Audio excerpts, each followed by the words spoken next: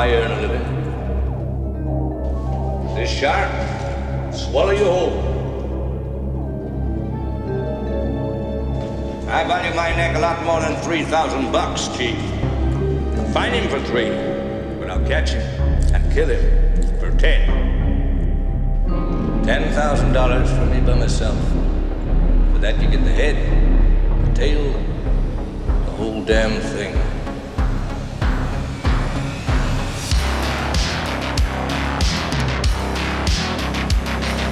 You yell shark.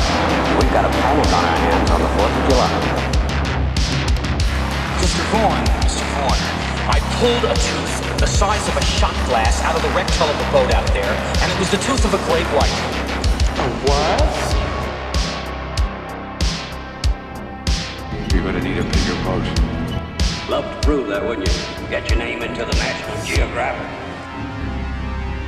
No, I'm not saying that this is not the shark. It probably is, Martin. It probably is. It's a man-eater. It's extremely rare for these waters. But the fact is that the bite radius on this animal is different than the wounds on the victim. Get out of that boat!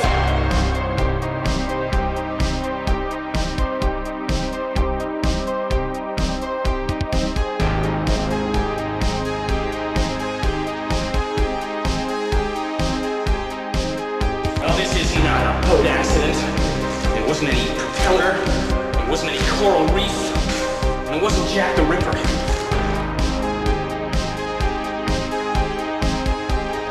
It was a shark. I'll never put on a nice jacket again. Thank you for returning once again into the Jaws obsession, where we are here to share with you, prove to you, convince you, or remind you that Jaws is the greatest movie of all time.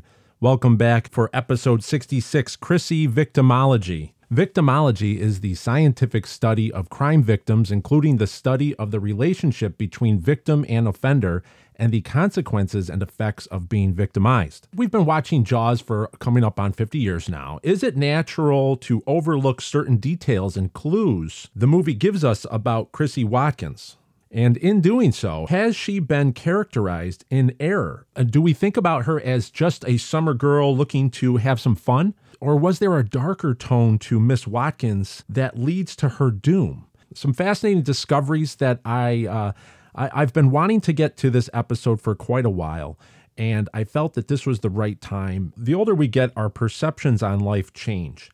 What would have been thought of as mundane or obsolete in our 20s might be more interesting and fascinating in our 40s. As I have grown through this process of the Jaws obsession and the writing of the Book of Quint, my viewing of Jaws has certainly changed, and the way I see the film.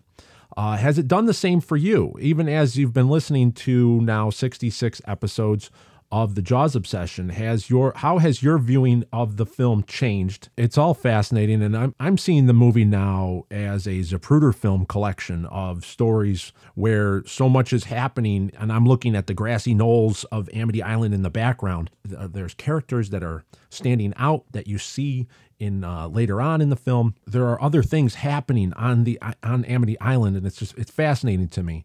I want to thank you for donating your time in joining us here in the Jaws obsession for episode 66 to continue this trek into discovering what makes Jaws the greatest movie of all time. I have to extend a great big thank you to all the new listeners that have joined. There are always new listeners coming in, and this might be the first show that you've ever heard of the Jaws obsession. This might be your introduction to what we're doing here. And I want to welcome you, and I want to say thank you very much for joining us. And when you start listening to the back catalog of 65 episodes built up to now, it's very exciting to have built something here that's resonating.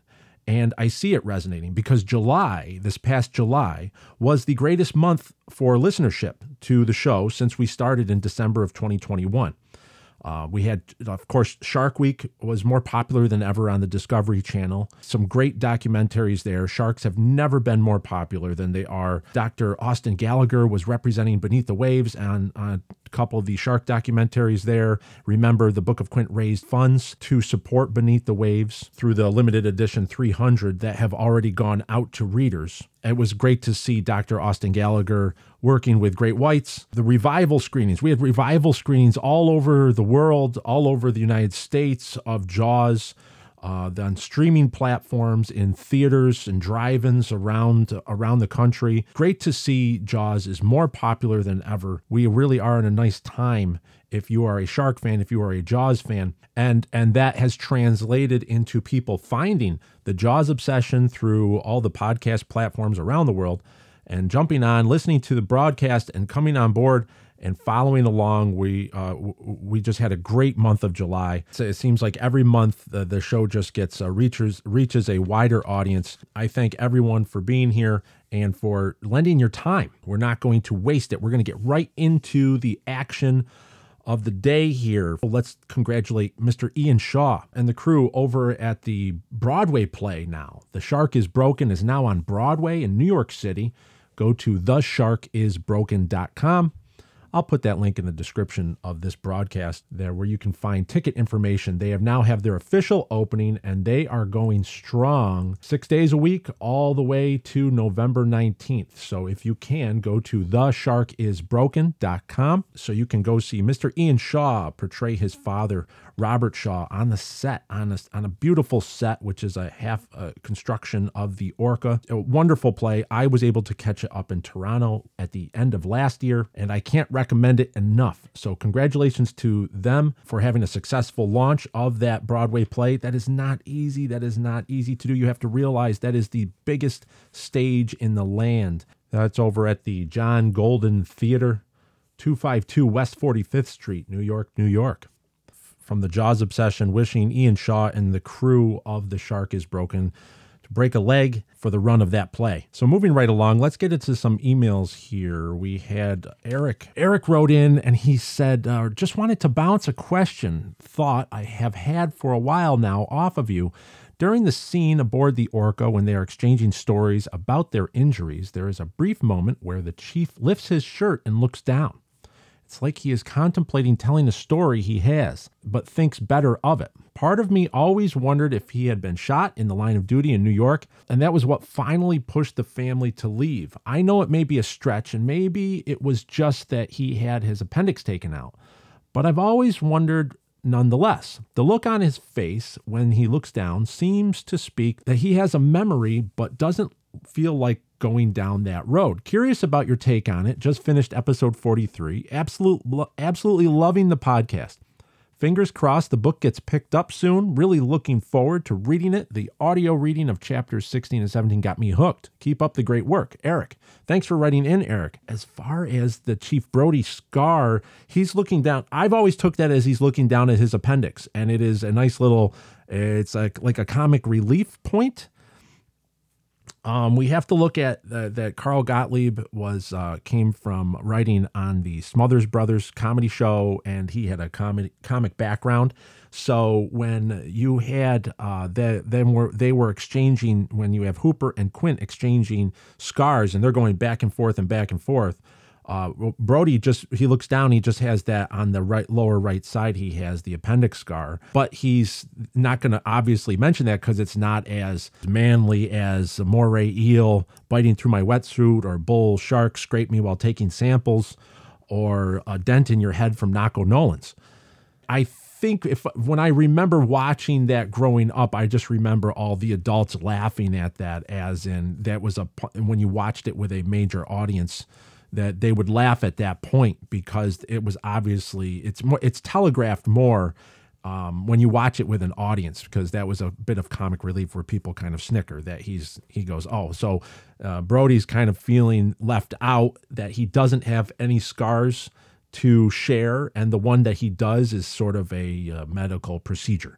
However, Brody does have a history to him, and there are Easter eggs involved in the movie Jaws where we can extract information about Brody's history. And that's for a later episode. We have to get to that one as well. But we do have a list of stuff that we have to get through on the Jaws obsession. Drink your leg. I'll drink to your leg. Okay, so we drink our legs. Yeah, so we see him. He just kind of pulls his shirt up and he looks at the appendix scar, and he's got that little piece of rope that he's kind of twirling, practicing his overhand knots. But yeah, that would definitely be just Brody looking at his appendix scar. Not the first time I was asked that, Eric. That's actually come up before. But thanks for writing in. Also, thanks for the compliments on the show. The audio reading of chapters 16 and 17. He was talking about episode 37 of the Jaws Obsession, where we had a audiobook version of chapters 16 and 17 from the book. Thank you very much for writing in, Eric. And yes, we're going to keep up the great work here. We're trying to keep up the great work. As always, if you want to write into the show, you can write us here at jawsob2025@gmail.com. Website is jawsob.com, and we also have a show notes over at our Telegram channel at jawsob. So if you go to telegram.com, jawsob will take you to our show notes. Also, be sure to follow Instagram at Book of Quint for the latest news on the Book of Quint. At Book of Quint over at instagram.com. All these links will be in the description of this broadcast on whatever listening platform you are on. Another listener from Texas writes in. He said, hello, good sir. Just a quick thought on your theory that Brody has only been on the island in the job for a week. When they wake up, he asks why the sun didn't use to shine in the room. Ellen states, quote, we bought the house in the fall. This is the summer. Along with everyone else's comments, this is your first summer, isn't it? Quote unquote. Why would anyone bother asking that? If Brody had only been there a week or two, it would be obvious. But if he'd been there several months, that's a natural question because folks tend to forget how long someone's been there when it becomes habit. People are fine with coming up to him, asking him for favors, talking to him about not liking the water. Some people even call him by his first name. Brody also seems to know people's first names, from the mayor to the ferryman, and knows where places are. They all already know the terms for things on the island, quote, the pond, etc. That's all stuff that comes with familiarity. To me, that feels as if he's been there longer. He just doesn't know the summer stuff because he hasn't been through it. I know your reasoning was because the sun would have been shining through even the day before, but there could be many reasons for that. A rainy, cloudy early summer or a very late winter. It also doesn't mean that it's not something he hadn't noticed already and was just now commenting on it to Ellen due to their obvious late night and hangover morning. Just wondering what you thought about Ellen's, quote, we bought the house in the fall comment. Anyways, keep up the good work. I've finally caught up and love all the updates and insights. Jack from Texas. Jack, thank you so much for writing in. I'm glad you pointed all these out because you are referring to the Polly's Printing, episode 63, Polly's Printing. And in that episode where we talked about the origins, we sort of touched on the origins of the Amity Police Department from the way I am seeing it from the clues in the movie. But that was one of those episodes there was so much information going out that I actually re-listened. I was like, oh man, I forgot to say this. I forgot to say this. And now that Jack writes in with these obviously good questions, it gives me a chance to actually double back to clarify that, yes, Brody has only been on the job for a week, maybe even maybe a week and a half, but that is definitely his first week on the job. It's not the first time Brody was on the island, because you have to think about it. There's certain things that we have to go through. We have to go through the tone of what is being expressed there actually shows that he is on the job for the first time. This is his first week on the job. As we wake up with the Brody family. Mom, I got cut. I got hit by a vampire. You guys were playing on those swings. Those swings are dangerous. Stay off there. I haven't fixed them yet. So that line right there, those swings are dangerous. Stay off that. I haven't fixed them yet. That tells me they just got to that house. They just moved in. They just started living in that house. This was their first time that they moved in. Why would he be saying that if they've already lived there for 2-3 months? You think the boys are just started playing on it if he said it 2 months ago? No, it can't be. This has to be that those swings are dangerous. Stay off those. I haven't fixed them yet. So because he's been busy, obviously, going to work, and setting up the Amity Police Department as it is with the new filing system. So he's moving in, he's establishing a larger Amity Police Department presence. He didn't have time to fix those swings yet. That type of dialogue communicates to me that they're just getting acclimated to permanent life on Amity. But that doesn't mean that was their first time on Amity. That we have to keep that in mind. They would have bought the house in the fall, but in order to buy the house in the fall, he would have had to interview for the job. So he probably interviewed for the job the prior fall. So that would have been the fall of 73. This would have been before he took his early retirement from the New York Police Department. Remember, in order to be chief, you have to reach detective. And that was all discussed when we had retired detective Muggsy McGraw on the show back on episode 16 with the Jaws Timeline Explained, that that Brody would have had to have been a detective in order to be qualified as a chief. In order to actually interview for that job, he would have been up for retirement detective of 20 years on the force in New York City. So they would have came over, he would have visited Amity at least once before to interview for the job. When he's notified he's going to get the job, maybe go back and then look for a house and buy the house. This is what's interesting is now that would have been in the fall. The boys would have already started their school year in New York City. So because in the United States, the school year goes from the fall to the summer, about September to June. That's exactly when the school year is in the United States. And that's where the boys would have already been in school down there when we quote, bought the house in the fall. So they would have only stayed there maybe for a couple of weekends. And then they would have went back to go live in New York City and let the boys finish their school out. And then Martin would have taken the early retirement starting in 1974. And then they would have done the series of movements where you would then move your stuff over to Amity, because Amity's hard to get to. So if you have a moving van or if you have a truck, it's going to be hard to get to that island. So you're going to want to do it in the least amount of trips possible. I don't see them going back many times, but when Ellen later on at the dinner time, when she references Martin stays in his car. Martin hates boats. Martin hates water. Martin sits in his car when we go on the ferry to the mainland.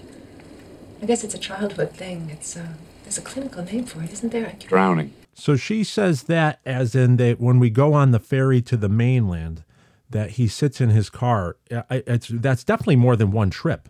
So they've been on this trip to the mainland from Amity more than 3 times. So there has been an interview process. There has been a looking for a house process. There has been buying the house process. Then there's the moving process. This has all been going on between fall of 73 and now we're here at summer of 74. So in that time, of course, Martin Brody would have been on. Once he knows that he's going to be the chief of police and he's going to get sworn in and take that job, he's obviously going to walk around and he will be introducing himself. He'll be looking at the lay of the land enough to know about what is the pond and the ferry pilot, as well as all the other different members, and various other people. Obviously, the selectmen. The selectmen are Bad Hat Harry. That's why he knows Harry. During the interview process, the selectmen would have been the ones to interview Martin Brody, along with Mayor Vaughn, and then that's when they would have decided to hire him. All very interesting stuff is that the kids would have been out of school at the beginning of June, which was a perfect time to then move the whole family up to Amity Island. See, so now the boys will be able to go to school starting in the new year in the fall of 74 on Amity Island. Therefore, it would make sense, instead of wrenching them away from their friends and out of the school in the middle of a school year, to move up to a shuttered Amity Island, which is hard to get to in the wintertime because it's literally shut down from the winters. It's in the book Jaws, it said the town of Amity goes from 1,000 people to 10,000 people in the summertime. I took that same tone with the island, Amity Island, goes from 500 to 1,000 population and explodes in the summertime. So they necessarily would have had the house, they bought the house, but that doesn't mean they actually moved into the house in September. And that's what I do believe is the sun discussion. How come the sun didn't used to shine in here? We bought the house in the fall. This is summer. So we bought the house in the fall. This is the summer, and Brody is nodding his head. How come the sun didn't used to shine in here? How come the sun didn't used to shine in here? So I do believe that definitely that's them telegraphing. That would be them telegraphing to us that they stayed a couple nights in the house when they bought it. But then they had to get back to New York City because he had to keep working to finish out his year. So then he would take early retirement. The boys would have to get back to school in New York City. So they didn't stay very long in that house. They just stayed in the fall. Now, the reason why I say that they've only been here, and this is the first week, is that the longest day of the year is typically June 21st. June 21st is typically the longest day of the year in the New York City, Massachusetts, New England, Northeast area of the planet. Now, why this? What? And according to our JAWS timeline that we've constructed, you can go over to our show notes and see that posted there. This day is the Chrissie attack was on the morning of the 27th. The Brodies are waking up on the morning of June 27th, 1974.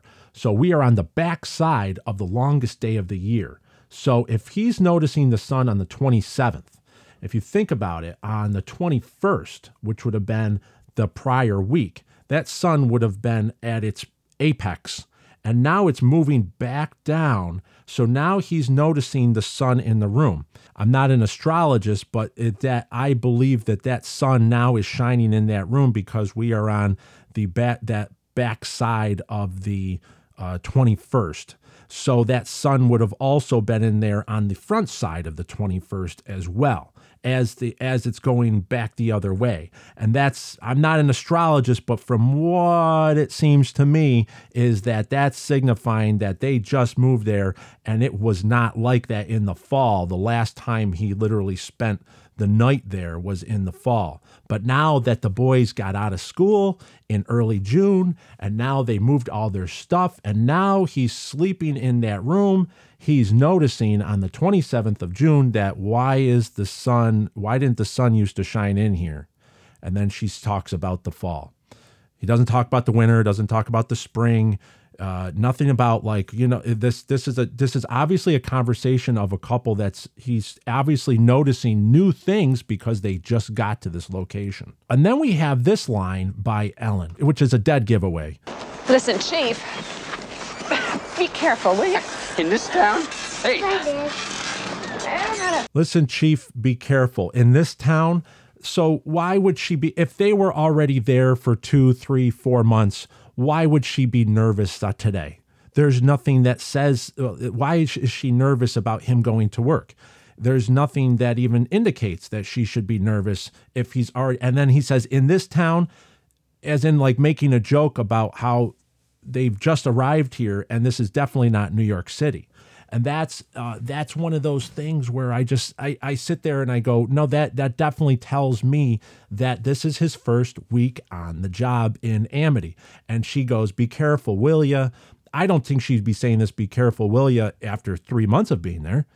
It just seems to me that this is his first week on there, and that's where he's just kind of like laughing because he's like, in this town, there's nothing to be careful about. It's a walk in the park compared to New York City. That line does not fit. If we were to believe that the chief has lived there, that they have been in this house for longer than a week or 2 weeks, then that line does not fit. It just doesn't fit. These are all things that I wanted to get to in episode 63, but there was so much that you end up saying, oh, I missed that point. I could have driven that point home a little bit more. But all these signs, if you couple with what I'm listing off here with the parts that we're playing about Polly in episode 63, Polly's printing, then we can really draw this conclusion that this is his first week on the job, but it's not his first time on the island.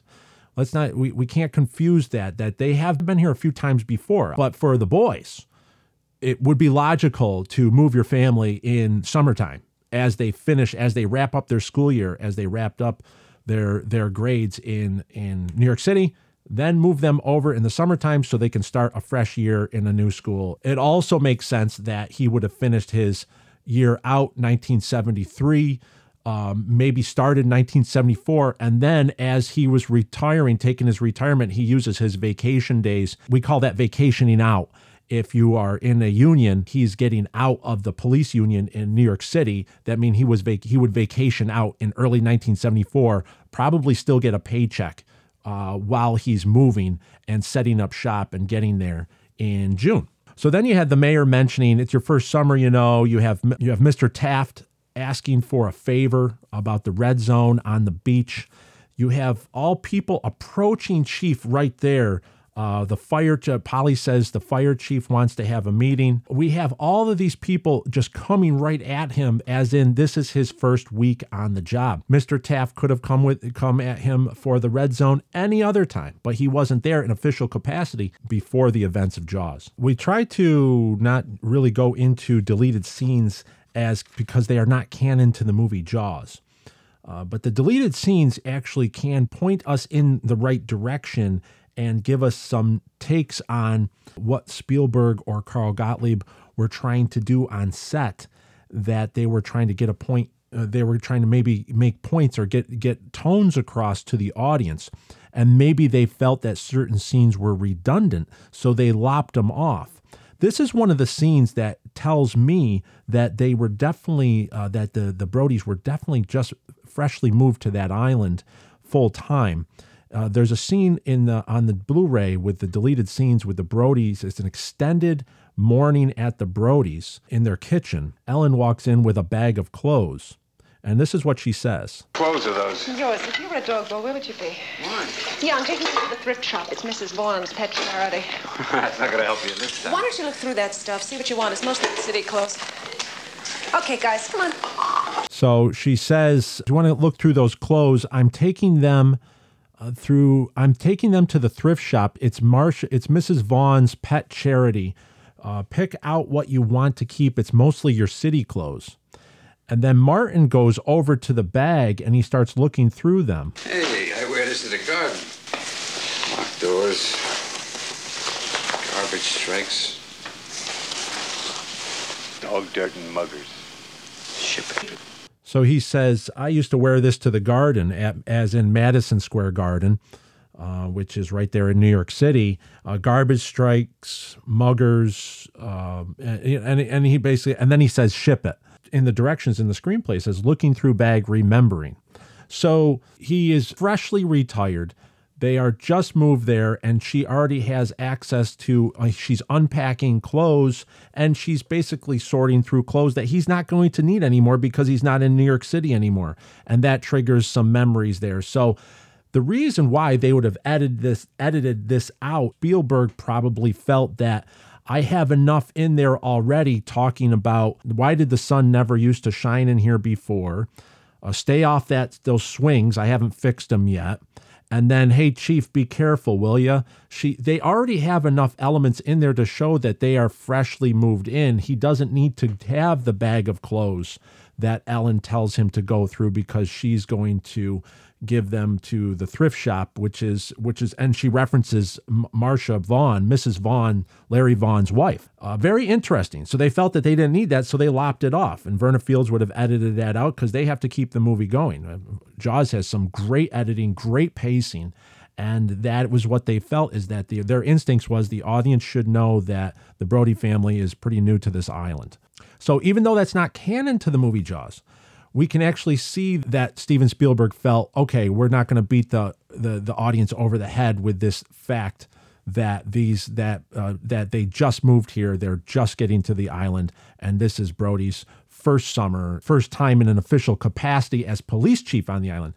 But it's not their first time on the island, as in that they were there before, obviously through the hiring process, the interview hiring, and then house purchase. One final piece to the puzzle here I wasn't able to get to before at the hospital. Fancy ass. Want to take him home?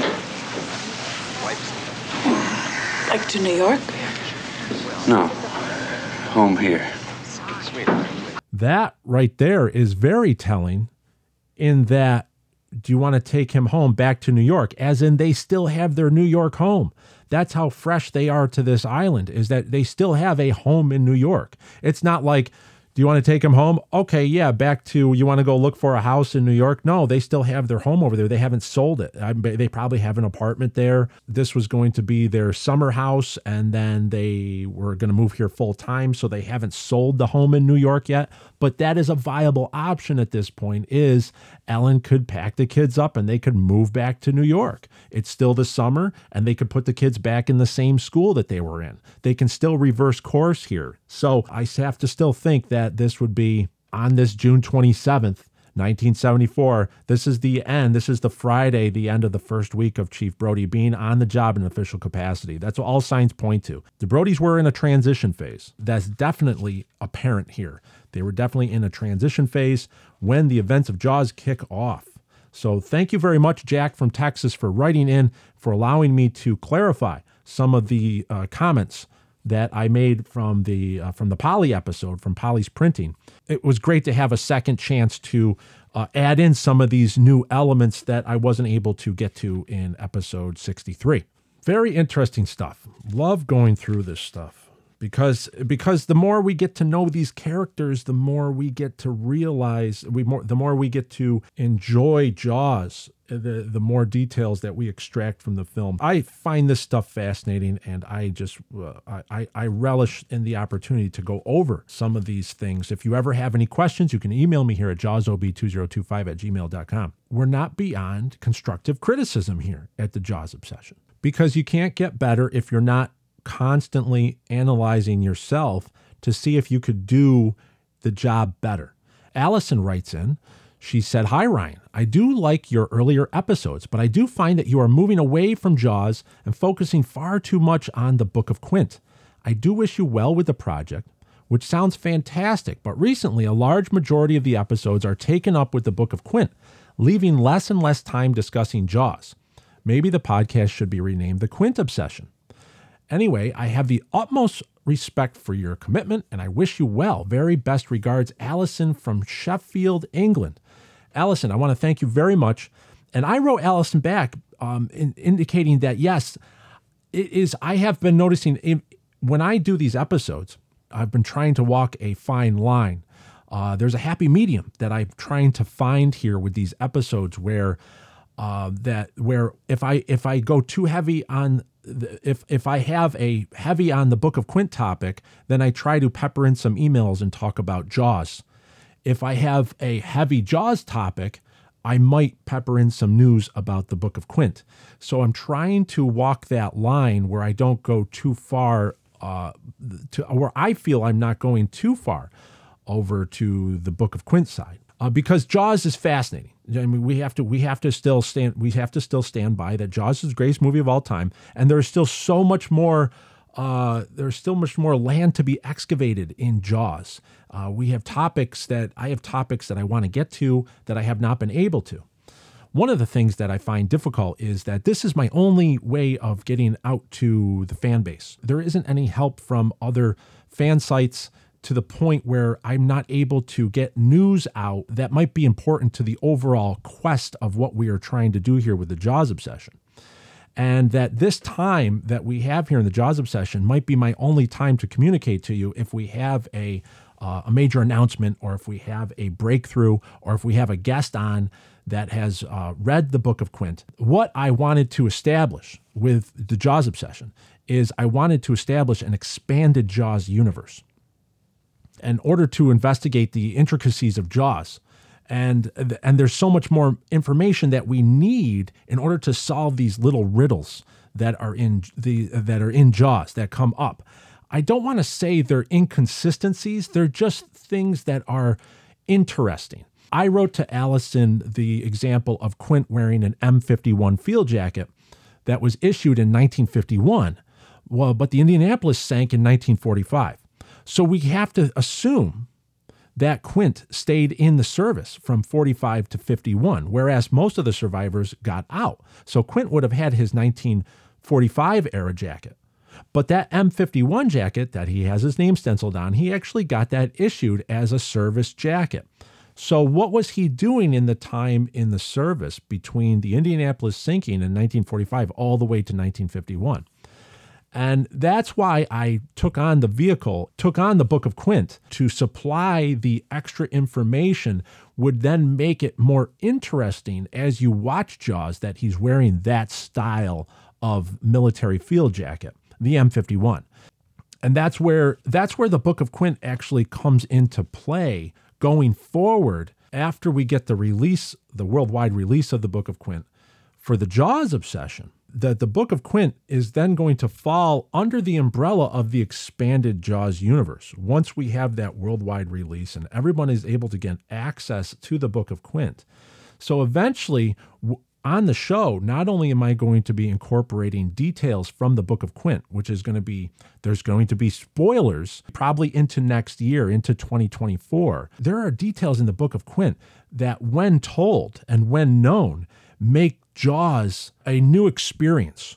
You actually see Jaws in a different light. The reason why we come back to see Jaws and watch Jaws over and over and over again. There's more to the story and we just can't figure it out. We don't have the tools to actually fill in those blanks. We're also going to be touching on Jaws 2 because the Book of Quint ties in the events of Jaws 2 into Jaws even more. We can extract data from Jaws 2 as well as the Book of Quint in opening the scope of the lens that we watch Jaws in. That's all going to have to come into play too. There's so much to get to. So in essence, with these last few episodes, we went heavy on the Quint stuff because we went into the origins of the USS Indianapolis speech in episode 64 and the revelation of Quartermaster First Class Bob Gauze as being that direct inspiration to the Quint Indianapolis speech. That was an amazing episode. I was able to get to some emails about the 50th annual regatta and the history of Amity Island. So there is a fine line to walk, and I would just ask you to bear with me. And Allison's not the only one. I've received comments on YouTube. Maybe sometimes I go too heavy into Book of Quint that I lose some of the topic of the episodes. How do you feel? Because going forward, we're going to incorporate Book of Quint more into the Jaws obsession as well as Jaws 2, and we are going to be analyzing scenes in Jaws using that information that those bring together. We're also going to be analyzing Jaws 2. In essence, what this is going to become is the Jaws obsession. It really is the Jaws universe obsession, and that's what we're going to be looking at. It's exciting. There's a lot more topics to branch off on, rabbit holes to go down and get lost in, a lot of deep dives. And in words of friend to the show, Andrew Curry, when he gifted me the Shark Unpredictable Killer of the Sea, this antique book that was the origin of the Quint Indianapolis speech that we discussed in episode 64. Andrew said, "Thank you for creating the Book of Quint and breathing new life into the gills of the Jaws universe." And I thought that was the way he put that is that's actually what we're doing here is we're trying to, there's more going on, and there's more to Jaws than just a 50th anniversary digipack with a badge and a special book. There's more to Jaws than just the materialistic reproductions and reissues of what many of us already have. That's where the heart of the Book of Quint comes from, is that it's out of pure respect and love for the movie Jaws. So I hope that you stay with me and bear with me on the Jaws obsession. We will always be talking about Jaws and going back to the greatest movie of all time, but we need other little bits of information to fill in those gaps. And I don't want to call them plot holes. They're not necessarily plot holes. They're just little inconsistencies. They're little things that make you go, why 5 barrels on the Orca? If Quint says he's only ever had one shark, he needed 2 barrels to wear him down and bring him up, we have to assume that all sharks only needed 1 barrel. And if he's saying it's incredible that 3 barrels go down, So really, for 99.9% of the sharks that he's hunted in his time, he's only needed 1 barrel. Then why do you need a rack of 5? There has to be a reason. Why do you need a rack of 5? Why not just put a barrel in a shark? It wears down, you recover the shark, you recover the barrel, you reset, you go get another shark. Why 5 barrels? That has to be explained. And that's where the Book of Quint comes into play. It supplies us with that background information so you actually appreciate why he has 5 barrels there. You say, oh, it makes sense now. All right. Those are the little things that if Amity Island never had a shark problem, according to Mayor Vaughn or Meadows, the reporter, why do you have a resident shark hunter cruising around with 5 barrels in a retractable rack? And to his admission, all sharks only take 1 barrel. He's only ever had 1 shark that took 2 barrels to wear him down and bring him up. So why 5? Isn't that interesting? So there is some dark history going on here. And that's where the Book of Quint is needed to supply that information. So then when you slap it all together, you just stand back and you go, whoa, there it is. Now when you see the complete picture, it's pretty amazing. It really is. And I'm having a lot of fun doing it. So thank you very much for writing in, Allison. I appreciate the constructive criticism. And as always, we are going to always try to keep this Jaws obsession and Jaws as the main focus of the Jaws obsession going forward. And with that, let's get to a very Jaws topic. The topic of Chrissie Watkins, the first victim in the movie Jaws. Going off the website here from crimelibrary.org. Victimology, the study of victims in criminal investigations. There's a quote here from Brent Turvey, quote, "In the rush to examine a criminal's behavior, it is not difficult to become distracted by the dangling carrot of that criminal's potential characteristics and forget about the value of understanding his victims," end quote. And then it goes on to describe victimology in its most simple form as the study of the victim or victims of a particular offender. It is defined as the thorough study and analysis of victim characteristics. When you look at the crime scene and that the crime that we witness at the beginning of, right at the outset from the beginning of Jaws, is a shark attack and it kills a young woman, Chrissie Watkins. If we study the characteristics of the victim, is it possible to find a reason why she is in that water at that time? And in doing that, can we get to know Chrissie a little bit more than what we are led to believe just on the face of watching the film? I think we can. And to do that, we have to go through the entire first half of Jaws. Other than Brody, we have 4 different people reference Chrissie Watkins. We need to go into what details are extracted out of there. All of this research is not just for the Jaws obsession, it's also to expand the Jaws universe. This information is going to play a lot more into events later on as we get into 2024 and 2025. This is one of those times where I didn't feel I wanted to talk about this, but I felt that it's important to sometimes realize that even the smallest characters can actually lead to bigger stories. And that's what I'm focusing on going forward with an expanded Jaws universe. This episode might be one of those moments where we actually can see things evolving into something, into a larger picture, into a greater understanding of the Jaws universe. So let's get to it. We're going to use that term victimology, and we're going to study and try to understand Miss Watkins a little bit more. So we're going to work in reverse. We're going to end the discussion of Miss Watkins with reviewing the beginning of the movie, but we're going to start with the morning after she is attacked and killed by the Great White in Jaws. So let's go with that. The first character that we have to look at, you know what? I'm going to start with Matt Hooper first. Because Matt Hooper is the first to look at, is the first to actually give her full name. So let's go to the beginning of the autopsy scene here. Let's show Mr. Hooper our accident here.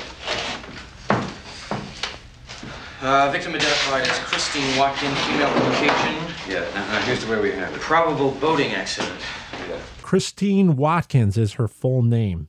and he is reading a coroner's report. He's reading the medical examiner's report on the clipboard there. As she calls herself Chrissie, Mr. Hooper gives us a full name. Chief Brody's office, the medical inspector. When Brody is at the typewriter, and he is, we can actually go frame by frame through there. So we can see that we have eyes brown, hair brown, age 24. As he scrolls that paper up, you can see that her age, she's 24 years old. And that, how does Chief Brody get this information? He's actually going through her wallet. She has a pink leather wallet that's on the desk that he's referencing when Polly walks into the office. Also, occupation student, build medium and complexion fair. Another little note on this police report that Martin Brody is typing up is her address. We see the end, it ends in a something road, so something road, Vineyard Woods. Now, I looked up Vineyard Woods. There isn't a Vineyard Woods, Massachusetts. There isn't a Vineyard Woods anywhere of a town like that in the New England area.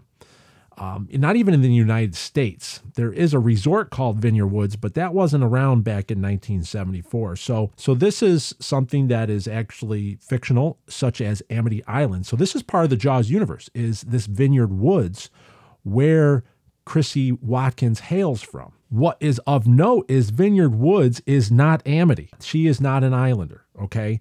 And we have other information that's going to back that up. But that's one of the first things we see from the medical police type reporting. The metrics that were shown is that she's 24 years old and she's from a place called Vineyard Woods. And her full name, Christine, it's shortened for Chrissie.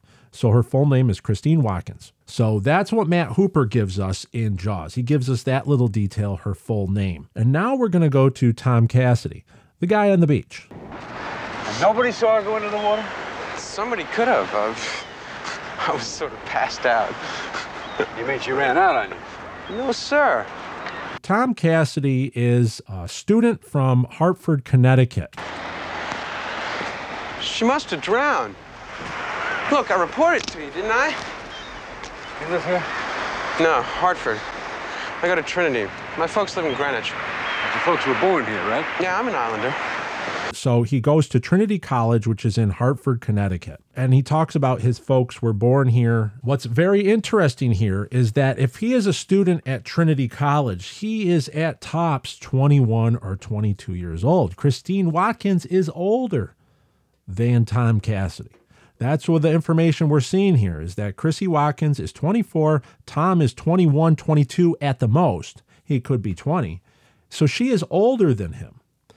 Keep that in note. That's very interesting. He talks about his folks there. I moved off when my dad retired. You an islander? No, New York City. You here for the summer? Now, in the screenplay, this little exchange between Brody and Cassidy is a little longer. The screenplay describes Cassidy as, it says, Brody fingers the missing girl's shoes, purse, and clothes. In the daylight, Cassidy misconducts himself, wavering between inflated maturity and tear-blown adolescence. So there's a longer scene here, and that can be found on the Blu-ray, on the deleted scenes. Christine what? Worthington.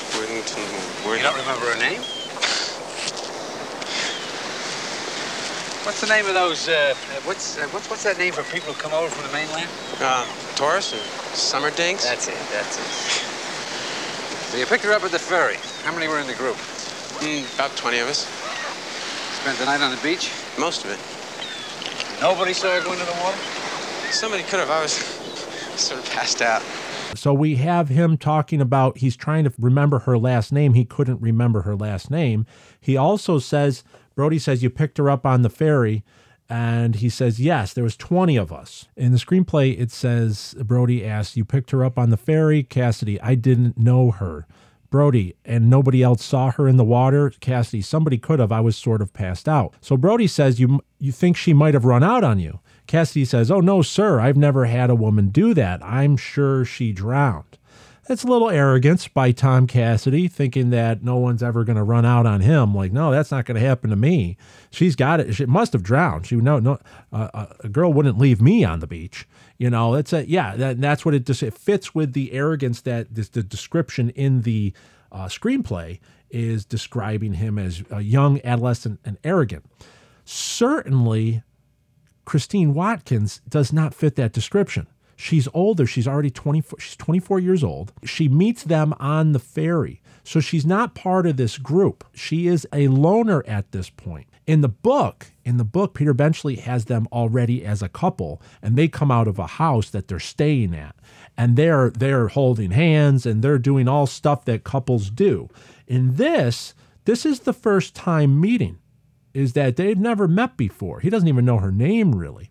That has to be taken into note here when he says that, yeah, I'm an islander. My folks live in Greenwich. Your folks were born here, right? Yeah, I'm an islander. So when he says, yeah, I'm an islander, he's distinguishing a difference from Chrissie Watkins, that Chrissie Watkins is not an islander. He would have said, I'm an islander just like Chrissie was. He would have added that information there. He would not have said, like, we've seen each other around before. No. She's definitely not from Amity Island. She's not an islander. She's not from Amity Island, according to Tom Cassidy here. She's also older than him. He's admitting he's a student. We know from her driver's license that Martin Brody's typing in the report that she's 24. All things to keep into note here. There's also a little bit more information in the screenplay that this exchange actually talks about the group that's on that beach that we open up Jaws with. Let's listen how Tom describes the group. You an islander? No, we're upset. You here for the summer? Yeah, me and some friends got a house. What are you paying? Oh, $1,000 each. It's 5 of us. $100 a week, food, booze. It's pretty expensive. That's not bad. So he says, I'm going to go back to the screenplay now. Brody says, you're here for the summer. Cassidy says, some friends and me took a house. Brody, what do you pay for a place just for the summer? Cassidy says $1,000 a piece, something like that. There's 5 of us, and we each kick in $100 a week for beer and cleaning, stuff like that. Pretty stiff. He says, yeah, it's not that bad. In the screenplay, it's described as around a blazing bonfire, a group of young men and women, beer cans, or maybe a keg in evidence. The group is swapping sentimental alma maters, weepily singing Eastern Ivy League anthems, Dartmouth, Cornell, Harvard, Penn, etc. What that group is supposedly supposed to be are college students staying on the island for the summer. They came across on the ferry, and Cassidy's saying that's where they found Chrissie Watkins. So you picked her up at the ferry. How many were in the group? About 20 of us. So you picked her up on the ferry. How many were in the group? About 20 of us. That clue, even though it's not canon to the film, okay, it still is not needed because earlier in the movie, we see Chrissie sitting over by herself.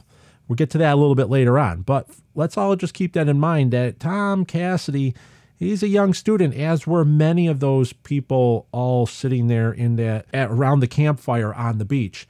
Chrissie was older than all of them. That's what I'm guessing at, is that because of the screenplay description that they are college students and they're supposed to be singing alma maters of colleges, different Ivy League schools, that these are from wealthier families, and Chrissie is not part of that group. So we have to keep that in mind, that she's older than all of these kids. The next person that references Chrissie Watkins is Mayor Vaughn. Now let's go to see what Mayor Vaughn says. How does he reference Chrissie Watkins? Martin, a summer girl goes swimming. Swims out a little far. She tires. Fishing boat comes along. It's happened before. I don't think you appreciate the gut reaction people have to these things. Harry. So that's very interesting. He calls her a summer girl. So we know that she's not an islander. There is no attachment of Miss Watkins to Amity Island that they have in their record books. So she's off island. So he calls her a summer girl, as in there's many girls that come over during the summer to hang out with friends on the beach and stay in beach houses and take the summer off, as in possible college students. I still think it's interesting that Chief Brody has her listed as a student, as occupation. I think he's just defaulting to that because maybe that was one of the few IDs she had in her wallet was an older student ID. I don't see her as a student at 24. That she was not really mingling with the students on the beach tells me that she was separate from them in not only age, but maturity level. Okay. Something was happening and that we're not privy to. But Mayor Vaughn, he's automatically labeling her as a summer girl, as in someone who's just comes over for the summer just to relax and have fun. And there's plenty of them, and they come out. One might swim out a little far, tire, and a fishing boat comes along, and then Meadows comes over and says, it's happened before. This has always been an interesting, great scene in the movie, because there's a lot of political jockeying going on here, where you have a tug of war over the narrative, controlling the narrative. That's what Mayor Vaughn's always been about, controlling that narrative. And Meadows is right back there. He's backing him up. But what we have is that label Summer Girl is not just a throwaway label. What Mayor Vaughn is doing is he is pigeonholing her into someone who's obsolete. She's not an islander. He's dehumanizing Chrissie Watkins at this point. And that's how he's getting psychologically, that's how he is getting into Brody's head. As in, this happened before, and these things are going to happen. This is your first summer, you know. These things are going to happen, and you got to learn to control it. It's all very interesting. So now that we know that, we're putting clues together here. Who is the fourth character that references Miss Watkins? You guessed it. That's Mrs. Kittner. Mrs. Kittner on the dock. Let's go to that part right here. I just found out that a girl got killed here last week. And you knew it. You knew there was a shark out there. You knew it was dangerous, but you let people go swimming anyway. So she says, I just found out that a girl was killed here last week. Now that leads us to, this would have been when Mrs. Kittner confronts Chief Brody. We have that on Wednesday, July 2nd. So that fits in here with a girl got killed here last week. That would have been June the 27th, Friday. So that would have been 5 days earlier. So and that's very interesting is that she says, a girl got killed here last week. I just found out a girl got killed here last week. As it's just a girl, but she just found out. Remember, there's a very interesting part where the Alex Kittner attack happens. And then we go to the meeting at the town. We go to the meeting, town hall meeting, where Mrs. Taft is arguing with one of the selectmen. His mother says it was a shark. We don't even know that there's a shark around here. Oh, look, I can't argue with you. I can't talk to you. She says, we don't even know there's a shark around here. As in, they classified Chrissie Watkins' death as a boating accident. That town hall meeting was on Monday, June 30th. So we know that the medical examiner filed it as a boating accident. We do know that the autopsy, Brody is saying, here, let's show Mr. Hooper our boating accident. He's saying it sarcastically. So we do know that they were sticking with the boating accident narrative all the way up until July 2nd. And that's when Hooper says this was no boating accident. So he starts calling it in, and all of a sudden, that word gets over to Mrs. Kittner later on, and that she goes, I just found out a girl was killed here last week. How did Mrs. Kittner find out? Isn't that interesting? We got that. That's just so interesting. How did Mrs. Kittner find out that between, so we know that it was still that they still classified Chrissie's death as a boating accident up until that morning when Hooper arrives. So somewhere between, and that leaked out somewhere where he was, where Hooper says this was no boating accident, this was a shark. That leaked out somewhere. It must have been that the medical examiner's office had to amend their reports, or that Chief Brody actually finalized his report, and that got out to Miss Kittner somehow. Wouldn't that be interesting to know how that happened? What Miss Kittner reconfirms, they were able to keep Chrissie Watkins' cause of death. They were also able to keep her, possibly her next of kin, from being notified for quite a few days. 1, 2, 3, 4, 4 days. Yeah, so Mrs. Taft does. Oh, that everyone always thinks that that Alex is the first shark victim. That's what we don't understand. We know as viewers, Chief Brody knows that this is the second shark victim. But the people on the island only think that this is the first shark victim. And that's why Mrs. Taft is going, she's seen a dent in her business and going, we don't even know if there is a shark. Are you going to close the beaches? So once again, Chrissie Watkins is marginalized and her real cause of death is not known all the way up until 5 days after she's killed. And that can only be done if she's not an islander, if she doesn't know anybody on that island, if she has no relationship to Cassidy, if Cassidy doesn't even know her last name. She's there for some reason. Why is she there? So now with all that background information, all that third party, that secondhand information that we've extracted from the other characters in Jaws after the death of Chrissie Watkins, now let's go back to the beginning of the movie and let's watch for some details with what we already found out. Can we now extract some more details out and draw a better picture into the victimology behind Chrissie Watkins and see if we can find the value in understanding the first victim of the Great White in Jaws?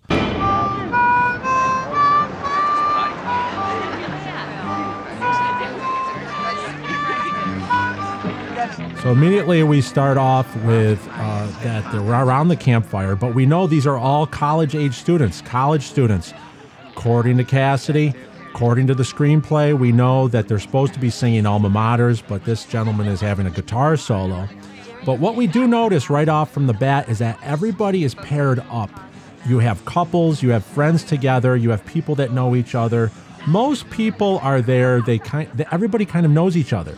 They're discussing, they've already met each other on the ferry ride over. And then we come to Tom Cassidy with his back to everybody. He's sitting over by the keg of beer. He's had one too many. He's got his Falstaff beer cup, smoking a cigarette, and he's looking over at a loner that's sitting off to the side. We have to remember the age of the people that are in question here. These are his college friends, and they all put their money together, and they have a house over here. So a lot of them are also friends that came over, and they're all staying at a nearby house. And then we get the first image at 2 minutes and 1 second into the movie. We get the first view of Chrissie Watkins. She's sitting off to the side by herself, and she is smiling. She smiles over at Tom Cassidy. Tom Cassidy smiles back. Now right there, at 2 minutes and 9 seconds, if you play that part over again, there is a slight screech of a seagull and a crash of a wave, and Chrissie looks over to the water. That's very important. Let's run that back one more time. He smiles at her.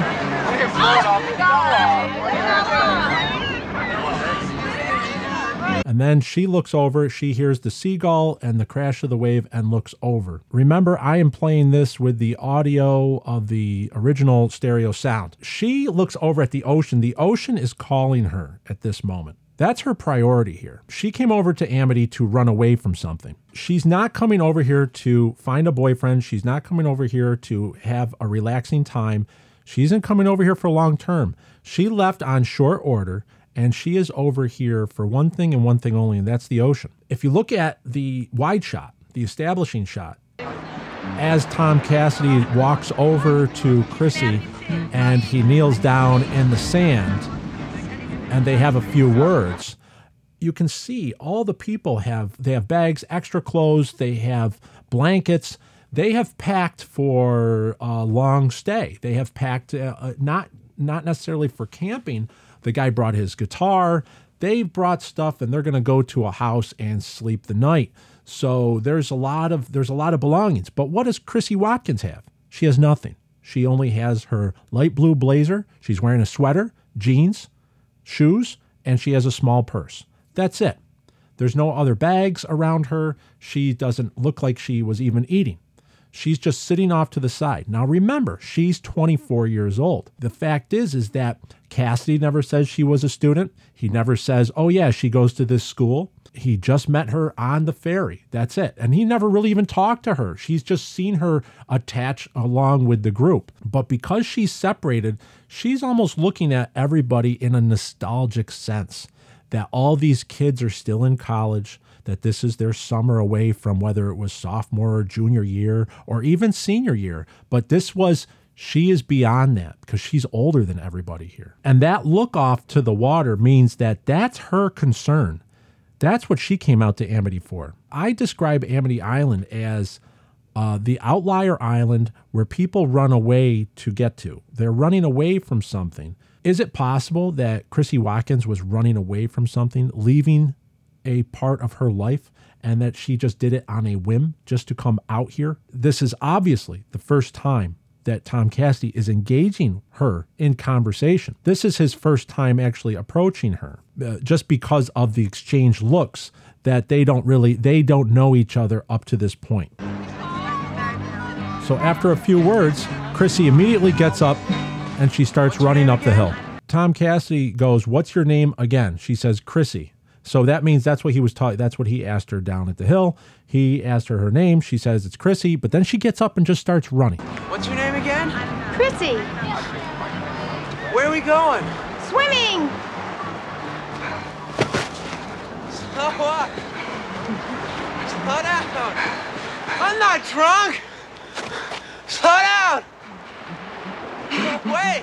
Now, there's something interesting. We have to, if we remove ourselves from the moment, where we actually, on the face, it looks like Chrissie's there to just have fun. It's not. Because what's happening here is there's no hint of self-preservation. There is no hint of thinking that she's going to come back. Chrissie Watkins starts running. She removes her jacket and her purse, and she throws it on the top of a fence. And she keeps running. Then she's removing one shoe, and she throws it. She doesn't go to one area and remove all her stuff in one place. She's just throwing it left and right. There's nothing that signifies that this is a passionate run of passion or anything like that. There is something else going on here that she is absolutely just throwing caution to the wind and throwing stuff everywhere. I don't think she was like this in normal life. I don't think she went over to Amity and said in the middle of the night, after midnight, I'm going to start throwing my stuff everywhere and I'm just going to run into the water. And I don't care who knows it. I don't care. I just think she was acting on impulse because there is something much more going on that she is running from, that something happened in her life, that this is almost a destructive moment with Miss Watkins, is that she is not really thinking about preserving her well-being. She just threw away her wallet and her purse. Now she's throwing her shoes. She doesn't even care where they are. She's just going to start running. And I understand that it seems like she's there to have fun, but she's older than Cassidy. There's something more going on here. And she's never met these people before. She doesn't know who they are. She's not trying to make a good first impression, obviously. And I know this was a different era, but even back then, girls would have friends they would travel with. Friends would watch out for them. They would have a support network of some sort. You don't go off by yourself and put yourself in this situation unless there's some trouble happening. I'm coming! I'm definitely coming! Whoa! Hold up! What?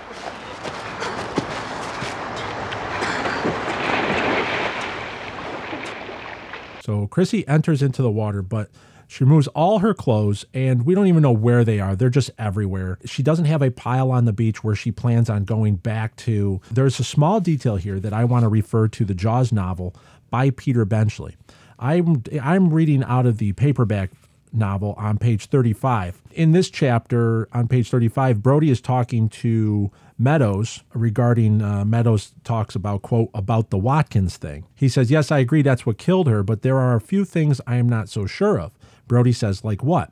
Meadows says, like why she was swimming at that time of night. Do you know what the temperature was at around midnight? 60. Do you know about what the water temperature was? About 50. You'd have to be out of your mind to go swimming under those conditions. I know the novel is different from the movie, but what Peter Benchley is describing is fairly accurate, that the waters off of Nantucket, Martha's Vineyard, and of course Amity Island, in the New England area, the ocean water is going to be 50 degrees in mid to late June. It's just going to be cold. And he says you'd have to be out of your mind to go swimming. This is never even addressed by Mayor Vaughn or Meadows or anyone in the film, that it's extremely cold at night. Chrissie's wearing a sweater. All the people are wearing sweater and coats. All the college students are wearing sweaters and coats around the campfire. There's a campfire. They're keeping warm. That ocean water is freezing at that time. Over on a bay, you would have a little bit more pleasant experience, but this is freezing cold water, and she just dives right in. She's not looking for a relaxing swim. She's not looking for romantic escapades in that temperature of water. She's laughing because she's running and she's finally feeling free from something. What is she being freed from? What is she feeling that she's running away from and that she's laughing at finally being free? Cassidy is running along, and we're all with Cassidy. We think that this girl just wants to have fun. It's not. She has a completely different purpose for going in that water. And Cassidy is just too drunk to realize that. And he's like, oh, and I'm going to go swimming too. So he's struggling to get all his clothes off. But Chrissy's already entered the water, 50-degree water at that. So we see Miss Watkins swimming. We know she can handle herself in the water. She's an accomplished swimmer. She's naturally swimming. So she's grown up around water.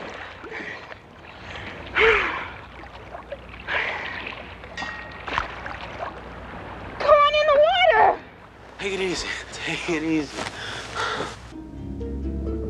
So now that she actually entered the water, now she's actually going to turn around and reference Cassidy. Come on in the water.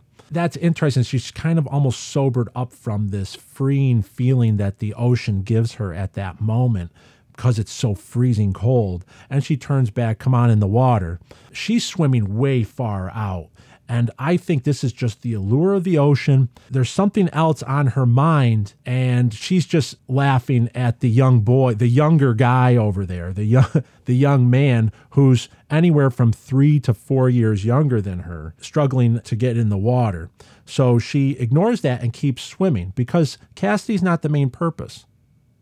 The main purpose is her getting in that water. What was she running from?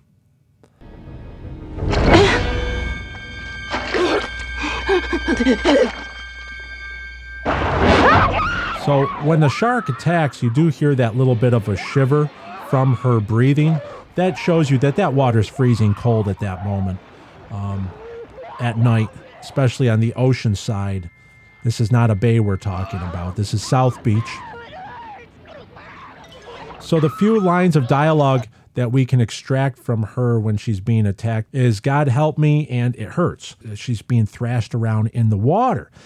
The key is right here where the shark brings her to where the shark drags her through the water and she's carried to the buoy. Oh my God! Oh God! Okay, so she says something right there. She says something to herself as she hits the buoy and she's holding on for her life. What does she say? Let's listen to that again. Oh my God! Oh God! Okay, I had to isolate this into the audio, and I listened to this many times over, trying to extract every syllable I could hear. So we're going to pump the volume up and listen to this quite a few times, and let's see if we can hear what is Chrissie saying in her final moments. Oh my God! Oh God!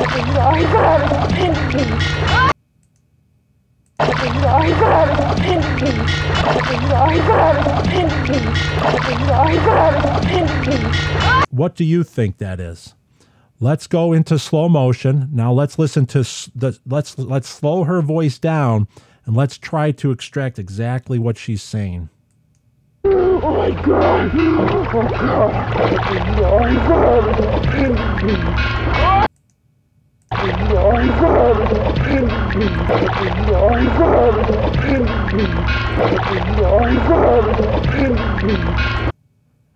What I can hear her saying is, open your eyes, are you abandoning me? Open your eyes, are you abandoning me? That's what I'm hearing coming from Chrissie Watkins. Oh my God! Oh God!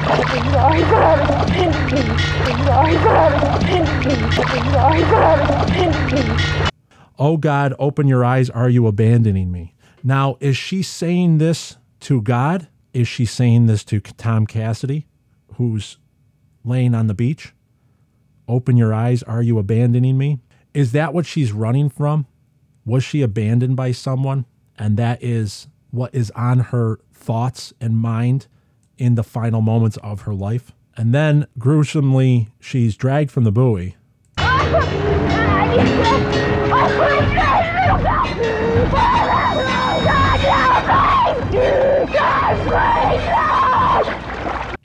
Oh God, please help me. God, please help.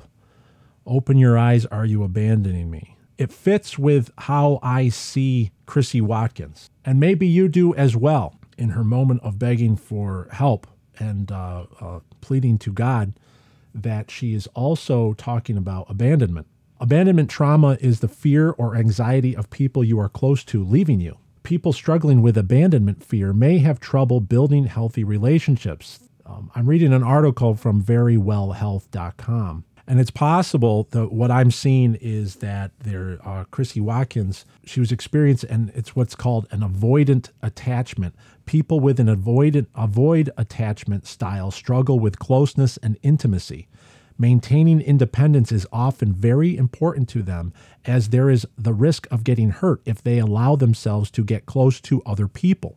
So once she was approached by Tom Cassidy, she immediately gets up and runs to the ocean. Maintaining independence is very important, and there is a risk of getting hurt if they allow themselves to get close to other people. So there's an avoid attachment style that Chrissie Watkins is experiencing. And that is why the word abandonment, in what it sounds like, comes out from her in her final pleads of life, is that is what has happened. What did she abandon, or who abandoned her, in order to make her run away and get on a ferry and go to the farthest island possible on that morning of June 27th, 1974, for her to run into 50-degree water, something completely illogical, not comfortable, very painful, quite actually, and for her to be in the place where she gets attacked and killed by the shark.